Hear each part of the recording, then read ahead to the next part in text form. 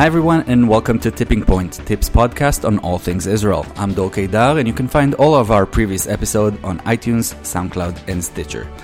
The Israeli political system is back in elections mode as Prime Minister Benjamin Netanyahu was not able to form a government, which led to the Knesset vote to disperse itself just 30 days after inauguration.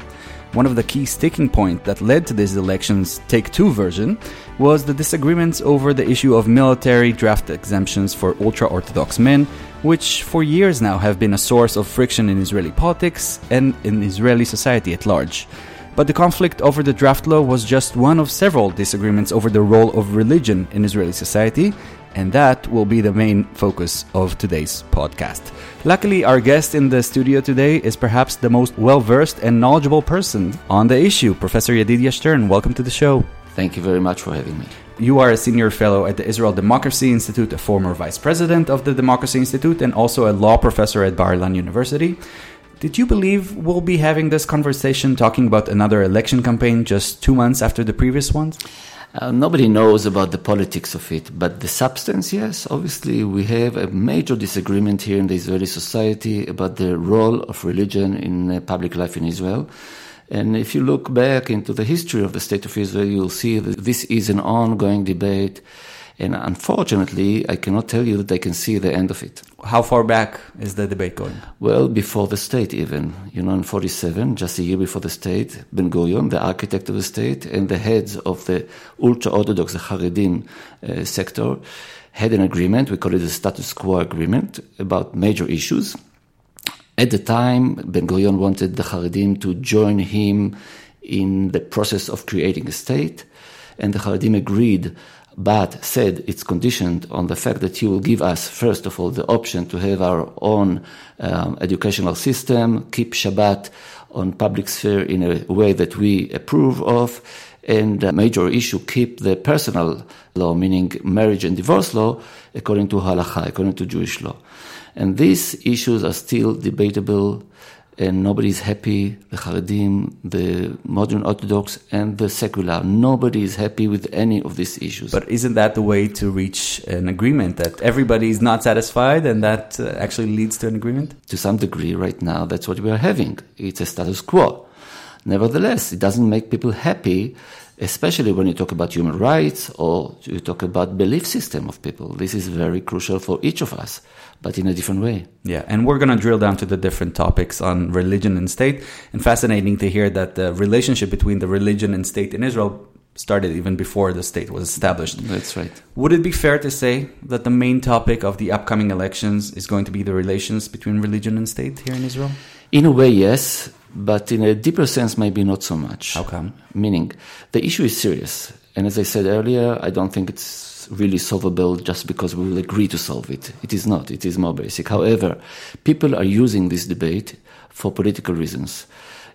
My estimation is that Mr. Lieberman decided not to form a government with Netanyahu, and he used the draft issue as an excuse not to do it, not as a real reason. And now he decided, apparently, Lieberman, that this is going to be his ticket for the next election. So he goes out, and he will do so more in the future, saying, I'll be the protector of the Israeli crowd from these rabbis who are going to change the character of the state. You talked about Lieberman. Who else from the political players benefits from having these issues dominate the news Obviously, cycle? the other side, the two extreme sides, are very happy to make the fire go even stronger. So the ultra-Orthodox parties. The ultra-Orthodox and also the modern Orthodoxy led by Mr. Smotrich and other people. They say, if you will not behave the way we feel you should behave, we will not allow you to form a government, to form a coalition. So we have too many veto players here, Dor. And many of these veto players in the Israeli politics decide that the issue of religion and state is what they care for more than anything else. And this is a tragedy. Why? Because, you see, from my point of view, the state is my mother, religion is my father. And within my family, there is an ongoing debate. They scratch each other non-stop. Both parties, the father and the mother, are losing. Now, it's not only a personal view. I think that a large majority of Jews in Israel in a different way, share the feeling that the religion is their own, even if they are secular. They feel connected to tradition. Israelis, Jews in Israel are very traditional. And the fact that tradition, maybe religion, maybe only tradition, and the state, which they adore, are fighting non-stop, is causing everybody discomfort and also damages to the image of the other. And this is going down into some kind of cultural war between Israelis. Really? Up to the point of a cultural war? I think to some degree you have to realize that we have right now in Israel 4 tribes, which with 4 different visions, and to each one of the tribe, the vision of the other tribe is a nightmare. Okay, let's break it down. Which are the 4 tribes? Okay. So we have 3 Jewish tribes, including the secular, the ultra-Orthodox, and the modern Orthodox. These are the 3 Jewish tribes. And a 4th tribe, which is the Israeli Arabs, within the Green Line, obviously. I'm talking just about Israeli citizens. Each one of these 4 tribes is having and pushing forward a different understanding of the identity issue and the goals of the State of Israel. And much of the debate has to do with the issue of religion and state and the right equilibrium between the two. What will be the right way the public sphere will be handled here. So you're saying at the beginning that you don't see it being a solvable issue. How do we get to some kind of an agreement then? Not agreement, but pluralism. What we need is somehow, the Americans are saying, united we stand. This is an American slogan. I think the relevant slogan for us, Israelis and Jews, is divided we stand. We'll be divided. I don't think any of the tribes is going to give up on the vision of the tribe. And I don't want, as a liberal person, I don't want you or anybody else to give up your dreams. It's okay. The question is, how can we survive with different dreams at the same time? And having a public sphere which is prosperous, which is interesting, which with idea, not shutting down anybody. So let's jump, fast forward 3 months from today to September 18th, which is the day after the elections. Do we have any reason to believe that things are going to be different? Because the disagreements and the divisions are going to be the same or even worse with the rhetoric that usually comes with election campaign. Yeah, but on a political level, not on identity level or vision level, it depends on the outcome. Let's say we'll have a unity government between Kahol Velavan, blue and white, and Likud. If this will happen, I think this will quiet down the fight for a while. Then the ultra-Orthodox parties will be out of the government in the opposition. Either out of the government or part of the government, but not as a veto player, which is even better. Then they will have their demands. Some of them will be accepted, but the change that they may want to achieve will not happen. However, if, let's say, Likud will win the election and will be able to form a government without anybody else but some other religious and ultra-Orthodox parties, then I anticipate that we'll have a change here towards the vision of these 2 tribes, the ultra-Orthodox and the modern Orthodox. Do you foresee any situation in which the ultra-Orthodox parties are left outside of the government in the opposition? You see, in reality, it is almost impossible because the 2 major parties will not trust the other party and go together in a unity government, leaving the ultra-Orthodox behind. Because each one of them, of the 2 major parties, will fear that the other one will steal the coalition with the ultra-Orthodox.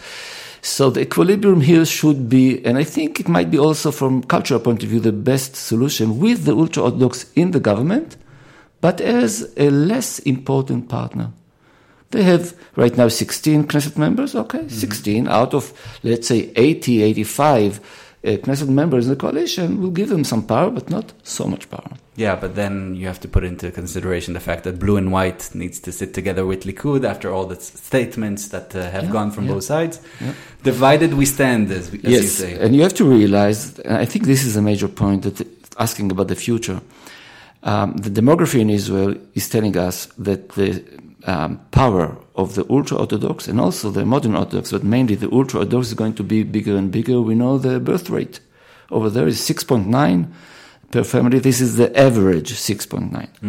And you know that half of the Haredim in Israel are under the age of 16, which gives you the projection that in the future they'll have many, many more Knesset members. Just for comparison, the birth rate for in Israel, 3.1 general, including Israeli Arabs. I've got 2 at the moment, so I'm on my way. I have 8, and I'm not ultra-Orthodox. Okay. I'm trying Together we have 5. Right, Yeah, right. Okay, so this is one vector which is, to some Israelis, quite frightening.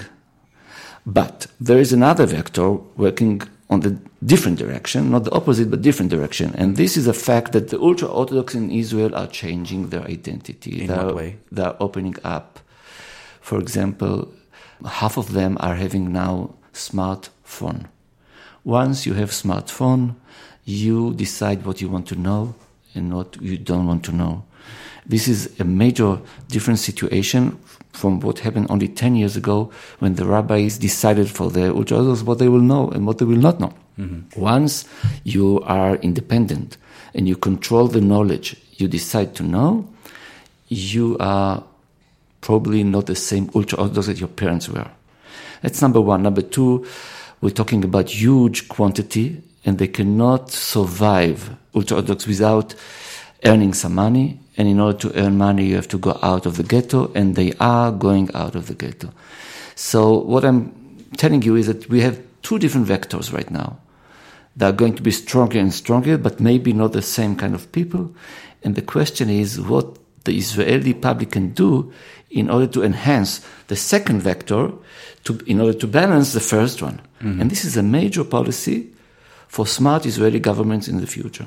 Let's talk about that vector and the chances for integration. One of those methods was going through the army as gaining a career, maybe providing the ultra-Orthodox men a chance for a path forward in their future.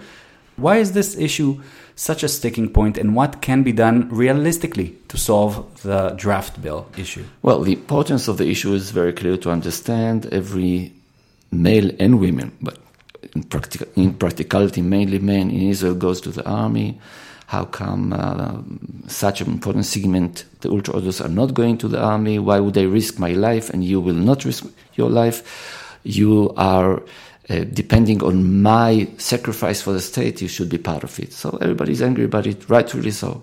You can understand this. Everybody can understand this. It's sharing the burden. Sharing the burden. However, there's a real good argument for the ultra-Orthodox not to go to the army. What is their argument, which I agree with as a liberal? They say, if our kids, if our boys, when they are 18, they will go to the army straight from the ghetto, straight from the yeshiva into this place, they will come out of the army not the way they entered it. There will be a change of identity forced by the government. As a liberal, I want them to be able to maintain their identity, and I feel for them.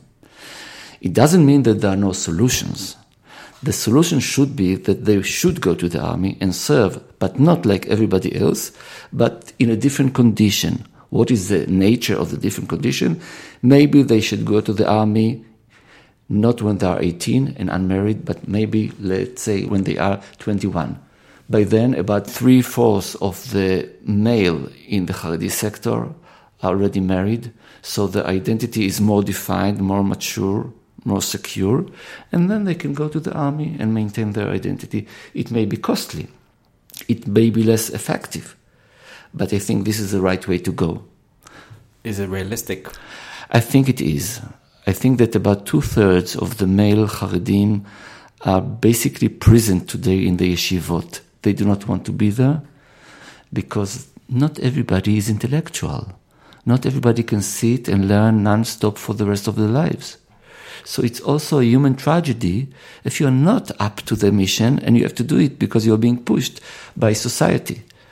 So if we give them hope and a way to go out of the yeshiva in a respected way, to contribute to the public and not to threaten their identity, then I think many of them will go this way. Maybe not on the individual level, but I'm sure that the religious leaders would feel there's a threat for the identity of the community. I can tell you, based on discussion with these leaders, famous rabbis, that obviously they will say so in public, that they do not agree, but I think that if we will not respect them and to calm down their fears about the change, massive change of identity, they will be less aggressive with their resistance against this kind of solutions.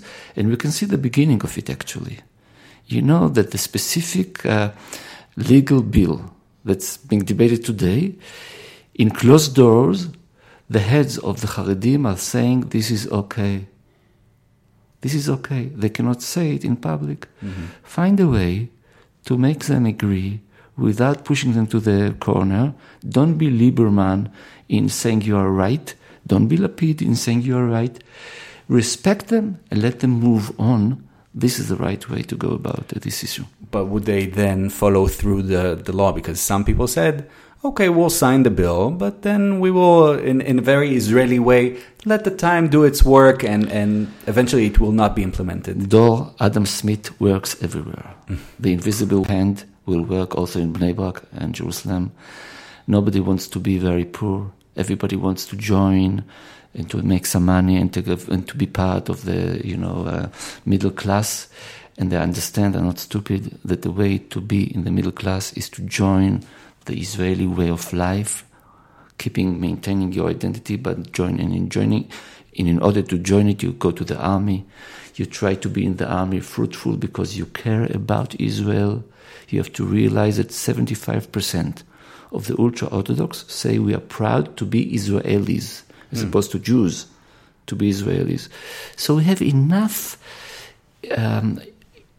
information that let me be optimistic if politics will not ruin it. Yeah. Many in Israel boast about the fact that Israel is both a Jewish and a democratic state. What are we more, a Jewish or democratic? I don't think that we need to put the two as opposing poles and then make a decision. You want me to ask if I prefer Abba or Ima, mother or father? It's a basic question each child asks himself. I know. So are you asking me?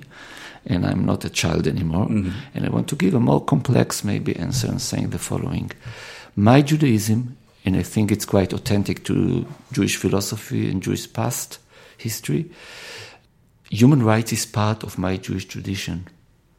I think the Bible gave us enough reason to believe that to be protective of human rights of everybody is a Jewish way of life. So there's no contradiction between this and democracy. The rule of the people as opposed to the rule of the ruler is a basic Jewish value. And on, I can go on and on. I'm not saying it's identical systems. It is not identical. Mm-hmm. But we're talking about two perspectives about life that much of them can be in a fruitful dialogue, and I think this is a major challenge for the State of Israel. In reality today, and this is quite unfortunate, only 30% of Israelis say that they are happy with the current balance between the Jewish character and the democratic character. What do they want more? So it depends who. About 29% saying we prefer more Jewish life, and I don't remember the exact number, but it is around 40% saying we want more democracy in our Jewish life. Interesting. But when you look at the identity issue in Israel today, the majority is unsatisfied. Okay. A couple of weeks ago, we heard a member of Knesset, Bezalel Smotrich, who at that point was mentioned as a possible candidate to be justice minister, and this week he was appointed as transportation minister. And then he said that he yearns that Israel would become an halachic state, which means a state governed by religious law as it appears in the Bible. What do you make of it? Well, this is a stupid remark, obviously, and I don't believe he meant it. He was saying it as a religious ideologist. It is not practical in any sense. Even if you want it, you cannot achieve it based on many reasons. For example, there was never in the history a halachic state. It is a dream, not reality. For example, halakha does not relate to public life. Halakha was formed when Jews were in diaspora, so they were never responsible for the state. So you ask me about a constitutional law or administrative law, even criminal law, according to Jewish law, and I'll come with zero answers. Okay? So in practicality, this is empty option. This is not a real option. However, I think that Israel as a Jewish state cannot disregard halakha as not relevant to our democratic life. Mm-hmm. I think that we have to realize that part of the taste of a Jewish state should reflect the legal history of Jews, which is halakha. So I'm not saying cut and paste halachic norms from the halachic books to Israeli law, but I'm saying look into the inspiration in Jewish law and use it in our public life. And I can give you some examples to make sure that we understand what you're talking about. Should we always prefer efficiency over fairness when you have the two? I think Jewish tradition tells us efficiency is important, but it doesn't have the last word in public life and in personal life and in family life. What does it really mean when we decide about social security in Israel, when we decide about the way the capital should work for the state? I think we have to look into it. Just to give you one example. Another, I think, good example is, according to American and Israeli law, when you are born to your mother, you have rights and rights and rights and rights. You have no duties almost. According to Jewish law, when you are born to your mother, you have duties. And more duties and some rights.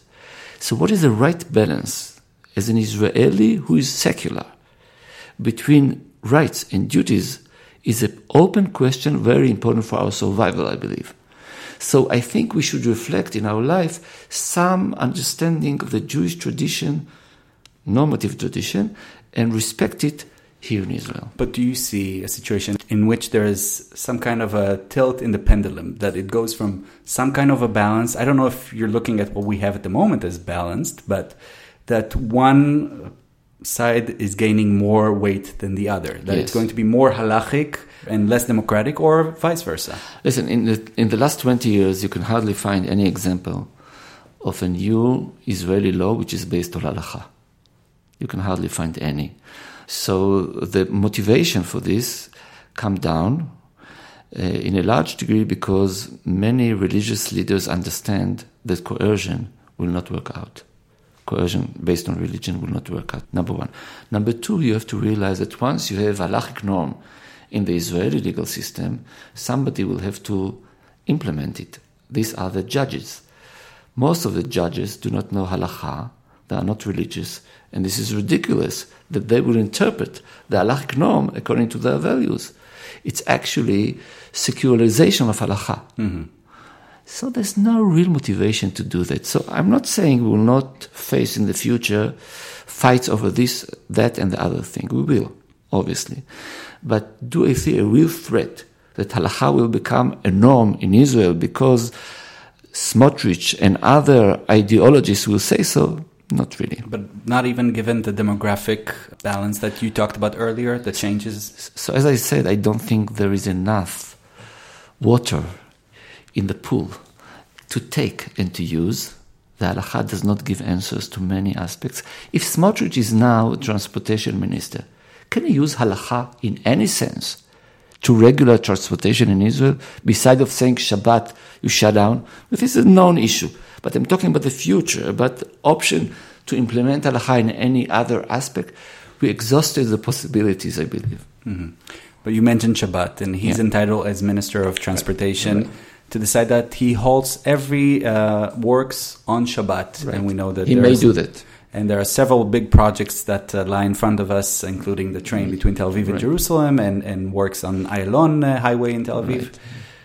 Do we see Shabbat coming into play a big factor in the next coming months? I think so, yes. I think it might be. I can identify 4 or 5 issues that each one of them will be in a debate when people like Smotrich will have authority, okay? I just want to be sure that you understand that I'm talking about a specific issue as opposed to changing the nature of the state, which I think will not happen. But in Israel, it's enough to have one specific issue to light. Yes, 100%. I agree.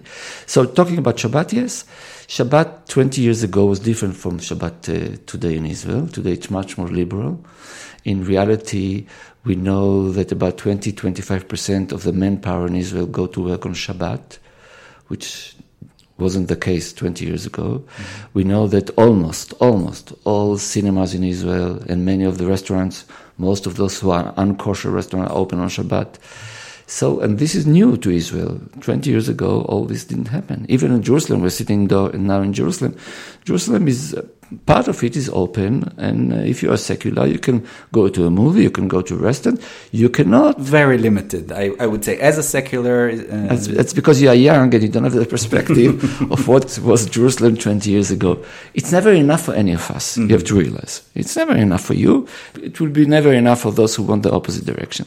But when you look at the equilibrium, you may find Shabbat in Jerusalem a place that you can enjoy your way. Even more so if you're in Tel Aviv. I believe that the future of Shabbat will depend on the decision of local authorities here in Israel. Apparently, this will be the future. Some local authorities will decide, forget about the Shabbat, the halachic way, we want everything to work out our way, the religious parties are negligible for us, therefore we can do whatever we want. And in some places, it will be just the opposite. It will be an ongoing issue for the future, that's for sure. But maybe I want to add one point. Since the ultra-Orthodox are growing fast, the demography is changing, and since they cannot buy apartments in their traditional centers, which is Jerusalem and Bnei Brak, they are being forced to go elsewhere. Right now, there are about a third of the population in some cities in the periphery, like in Arad, or in Ashdod, or in Tiberia. And when they will grow more and more, the fights in these local authorities will be an extreme one, I anticipate. So there's a future to look forward to. Yeah, there will always have something to debate and disagree on. Right. I wanted to ask you, can Israel become an halachic state, and what would it look like? But you're saying I shouldn't be worried about it. I don't think so. It's not. I mean, if you want to be elected in Israeli politics, yes, go and ask and make everybody afraid of it. In reality, no way. Okay, let's talk about another phenomena that we're seeing in the upcoming elections, and it's what's happening on the right side of the map of secular right-wing parties popping up. We saw it with Naftali Bennett and Ayelet Sheked in the previous elections. Now we're seeing the mayor of Tiberias, as we mentioned earlier, wanting to form a secular right-wing party, and other players joining in that same camp. What can we learn from that? What we learn that people understand what we just talked about, that the ultra-Orthodox are gaining power, and since many Israelis are afraid of this, there is a political capital that you can gain by organizing those who feel differently. And I think they're right, but this is not new. Rafael Eitan did it first time, then Tommy Lapid, then Yair Lapid, and now it's Lieberman and others, and it will come and go because we do not agree about the vision of the state. It goes back to the same thing. And with that, are you an optimist looking forward? 100% yes, and I want to explain. Why am I optimistic? First of all, I think Israel is a very rich place to spend your life in because of this debate, not despite the debate. It's not boring, that's for sure. And people are fighting over values. I think we should cherish it. That's number one. Number two, we fight and fight again because none of us is satisfied with gaining what he or she wants for their people. Everyone in Israel says, I know not only what's good for me, but only what's good for you, for the other tribe, which makes us, divided, fighting all the time, but caring for each other in a deeper way. We care about the state of Israel, all of us. In a way saying, I think you're wrong, I want to take care of you. Right. It's patronistic, it is sometimes getting very, very aggressive, but the optimistic side of it, we care a lot about the Israeli experience as a whole. Number two. Number three, I see Israel, or the Israeli society, as a society which is maturing right now in front of our eyes. We are growing up right now from being in adolescent stage, where, identity issues are not clear. You have these pimples, and when you look at the mirror, you are not sure what you're seeing, and you hate everybody around you. This is Israeli society today. but we are growing now out of it into some kind of early maturity. What is the evidence for it? Here you go. First of all, I think the ultra-Orthodox are changing, as I told you earlier. They are joining the Israeli society to a large degree. They are going to universities. Some of them start to go to the army. 50% of the men are going to work, etc., etc. I see the secular becoming more and more interested in the Jewish character of the state. Again, 30, 40 years ago, you were secular, so you felt that Jewish life has to do only with your nationality, not with your culture. Today, many secular Jews are saying Jewish culture is our interest. The number of people studying Bible who are secular is going up and up all the time, which I think is a good sign. And when you talk about the Orthodox, modern Orthodox, they are less and less messianic. Don't think the Smotrich really represent this group. The majority of this group is not voting for him. The majority of this group is voting for regular political parties in Israel, mainly Likud. Mm-hmm. But I see a maturity in all these three tribes and also within Israeli Arabs. They are becoming more and more part of Israeli society. They are telling us time after time, when we survey their opinions, that the Israeli identity is one of their prime identities, which is also a sign of maturity. So when you put all these factors together, you may be optimistic about the future. Well, if the next step out of adolescence is, and then going to the army, is getting married, so who knows, maybe we have reasons to be optimist. Congratulations to you as well. I understand your daughter got married. That's right. 2 weeks ago. Thank you. So, for many happy occasions. Thank you very much. Professor Yedidia Stern, it was a real pleasure having you on the show. Thank you very much. Thank you.